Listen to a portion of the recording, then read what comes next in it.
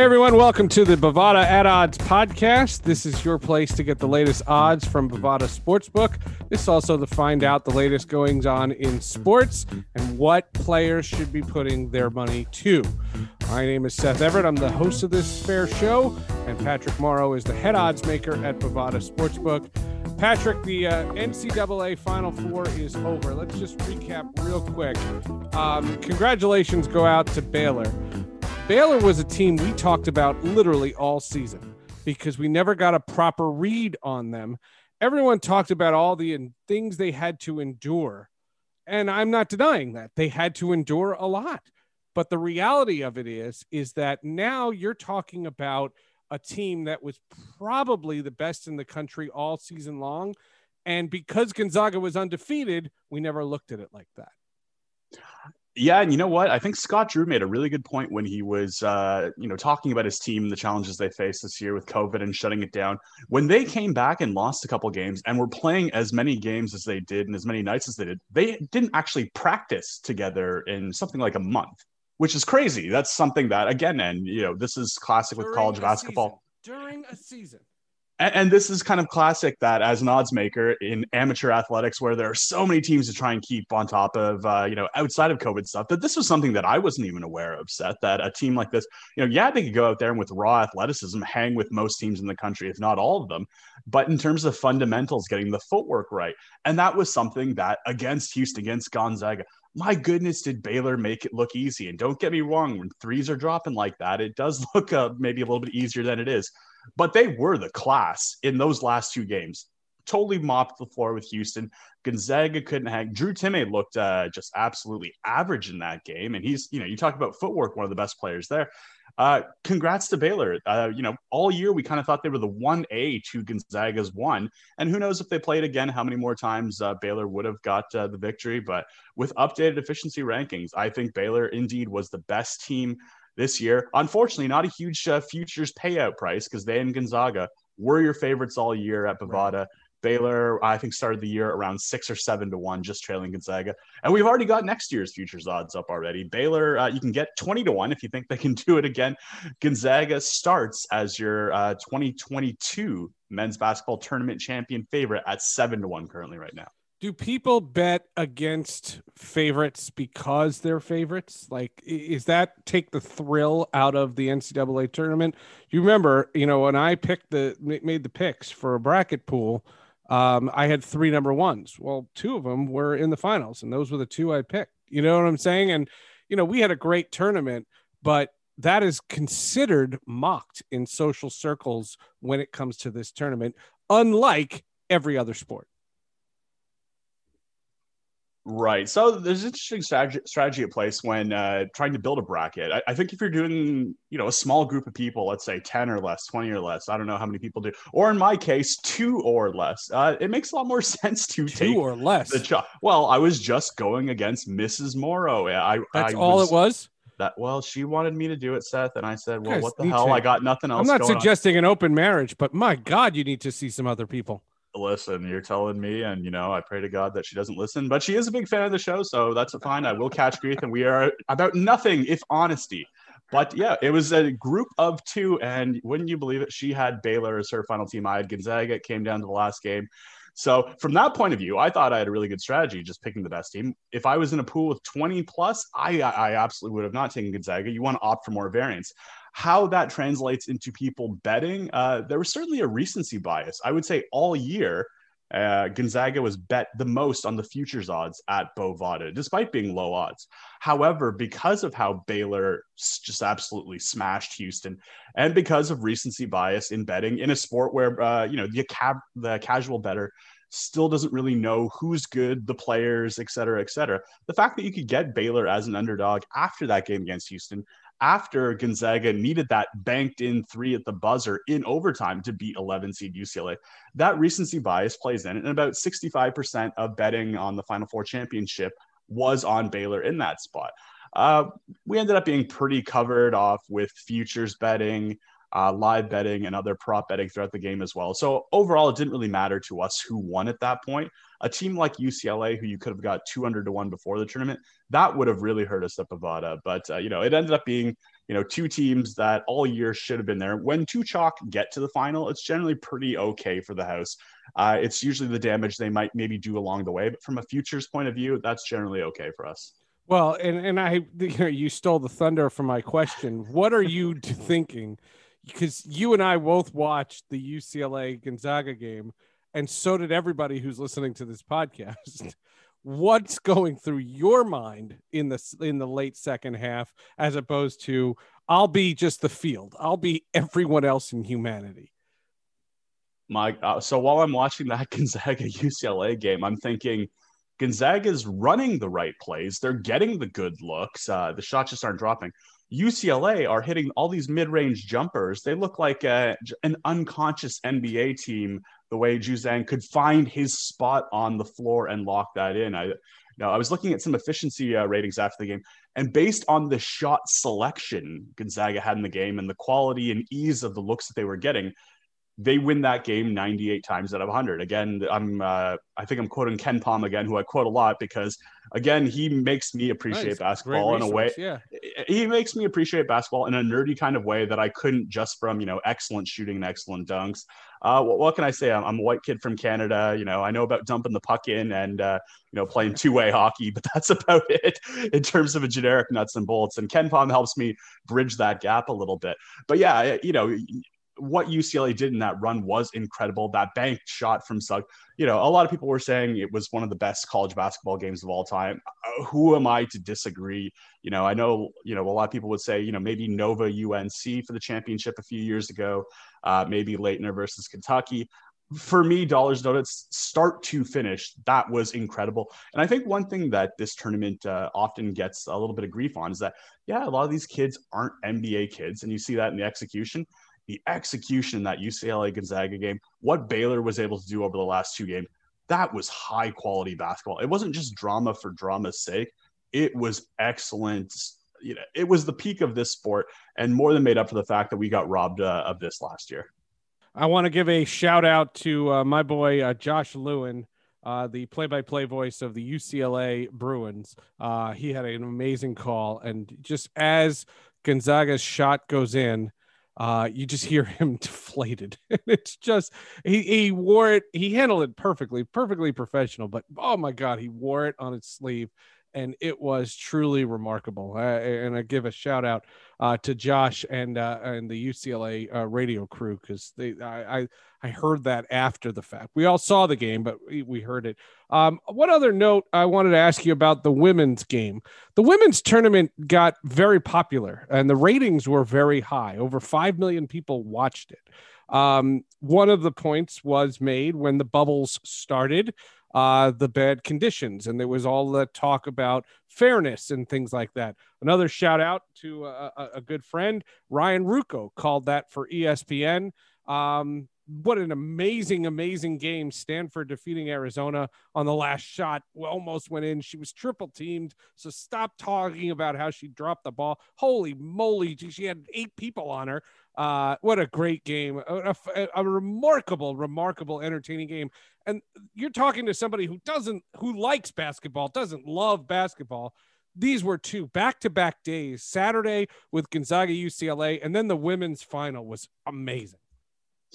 Yeah, and once again, we saw that growth, not just in interest of fans watching, but in players betting at Bovada, as women's college basketball was something that we needed to assign more than a couple people to each day, watching, the pregame action, the in-game action, the various player props that we had attached to it. And, again, we were very lucky that just like on the men's side, we were treated to a really, really good women's college basketball tournament. And, nice to see a team like Stanford come out ahead. Nice to see a team like Arizona make that run. For me, it's always kind of fun just when Connecticut doesn't win, or traditionally when Baylor women's hoops doesn't win, because they've been one of the better teams in recent years. Stanford ended up going off as the 7.5-point favorite in that championship game. So although Arizona didn't get the win, they did get the cover for those playing at home. The over-under was 127, sailed under. Really good defense in that game. Really good ending. Another thing that really bears well for people getting into this and becoming a fan of women's college basketball during this time next year. And, again, we've said this too many times to count that. If people are interested in it, we will throw more odds on it. We will raise those limits. we let the market dictate what and how we do things at Bovada. And, it was fun for us to give that amount of attention to women's college hoops this year. Well, and I'll use my analogy that I use for two things in my life, two big things that I'm passionate about, the NHL and Prince. Watch it, look at it, either go to a game, watch it on TV, and then look me in the eye and say it's awful. If you do, I'll never say it again. But my goodness, that was some entertainment. And like I said, I'm not a massive basketball fan. I would say it's the fourth sport, of my favorites, not from a professional standpoint, but just of what I'm a favorite of. And I'm a Syracuse honk. That's all I am. But the reality of it is good theater and good entertainment when you see it, and you had the best. It was remarkable. I thought the NCAA did a great job on the tournament. I thought that given the restrictions that they had and all the things going on, you had one cancellation, just one, which was awful, but you had one. What was your overall take on just the whole way people bought into the NCAA and the madness of the March Madness? You know what? I was thinking about early rounds, and a lot of those are played in mostly empty gyms anyway, so that didn't really affect me too much. That's true. I think, that's a little known fact. A lot of times these neutral site games, people don't travel for the early rounds. Yeah, that 12, and the colleges that host them, they don't care. Yeah, it's a 12-10 game on a Thursday between a 2 and a 15. You're lucky to see a smattering of fans in a game like that anyway. So, you know what? That didn't really bother me so much. As the games progressed, it would have been nice to see some more fans there. I was actually kind of curious to see how the quality of the games would progress once they got into Lucas Oil Field, because anecdotally, and again, it's such a small sample size because you're only playing a handful of games in these massive stadiums, but there has been this theory that playing in such a massive space like that creates, it's hard to shoot. Hard to shoot for a lot of these players and to really get their bearings. And in a college basketball game where you only have 2 20-minute halves, you don't really have a lot of time to figure it out. A long shot clock, far fewer possessions than you would have in an NBA game. It's difficult to adjust. And boy, did Baylor and UCLA and Gonzaga, poor Houston, just one of the few teams that couldn't find their way at Lucas Oil Fieldhouse. But I thought that was fascinating to see how comfortable these players were. And you know what? That was actually more important to me than the fans going nuts. And that's a rare one because the games were really, really good. And I think that's what I'll take away more than anything else. It got chalky towards the end. Chalky's okay if the teams are really, really good. And, it comes along with storylines. Baylor's got a good storyline. Gonzaga, unfortunately, has got a heartbreaking storyline that, always a bridesmaid, never quite a bride. I thought the tournament delivered on a lot of levels. And then, of course, when it got to halftime, as I do with every sport, and what I certainly do with March Madness, I mute the TV and go make something to eat, because bringing in NBA guys to talk college basketball, I'm not going to learn too much from that, but that's okay. That was tradition years prior, so nothing new this year. 100%. All right. Now let's see what's next on the sports horizon. First of all, Sam Darnold was traded in the NFL to Carolina. So now all the predictions on the Jets and the draft and what's going to happen with the number 2 pick, the number 3 pick, that's all going to be. And it looks like quarterbacks are all going to be taken in the first round. Baseball opened, although the Nationals didn't. They lost 4 games. They're going to make up 1. That was kind of strange considering last year, remember, Juan Soto tested positive on opening day and they said play on. So now I guess they smartened up in the second go around. And then you had 40,000 people at Texas's home stadium. And listen, if Texas is going to allow that, I'm not going to sit here and get on a political pulpit. The hypocrisy of the Texas Rangers is for game 2, they had social distance guidelines. For game 2, you had social distance guidelines, but for game 1, you had a lot of money being made. That's why the Texas Rangers are hypocrites, not because they're not observing what the CDC is asking. Yeah, so I didn't even notice that. I only noticed the first game where, you saw pretty close to a packed house there. And you're right, you do see that kind of drop off in Major League Baseball where, in a traditional year anyways, that opening game of the season, the place is packed. And then, attendance dwindles down throughout the year, especially during the week, a daytime game, which is fine. You know, baseball kind of is that nice and sleepy sport where you can kind of haphazardly pay attention to it. But I didn't realize that the Rangers did social distancing in game 2. It is a little bit bizarre to see fans in stadium again in those kind of we know we're nowhere close to that in Canada right now. So Blue Jays we talked about this last week, they will be starting the year in Tampa or wherever else they'll be playing. In Dunedin, they're going to be playing in their spring training facility. Dunedin, sorry, that's right. Yeah, I was thinking of the Raptors, who are still playing in Tampa, not the Blue Jays. Yeah, you have a team like the Mets and Jacob deGrom, who, again, just recently had a fantastic start. His first start of the year. He was 50-1 to win Cy Young at Bovada before the season started, considering his, otherworldly stats that he puts up. And again, he's had an ERA just over 2 in his last 50-plus starts. He's got a losing record with the Mets, which is, that's classic for him. He still showed a couple years ago that he was able to win the Cy Young despite having a losing record. But it is a bit unfortunate that a team like the Mets can't play a bit better in front of him. But I guess the way, a team like, I guess with a team like the Mets, some things never change and they're not going to get any, meaningful amount of offense anytime soon. I will say that I am grateful to have baseball back playing traditional amount of games, traditional time of the year. College basketball is over. This is where we are supposed to be transitioning into, kind of a sleepy part of the year.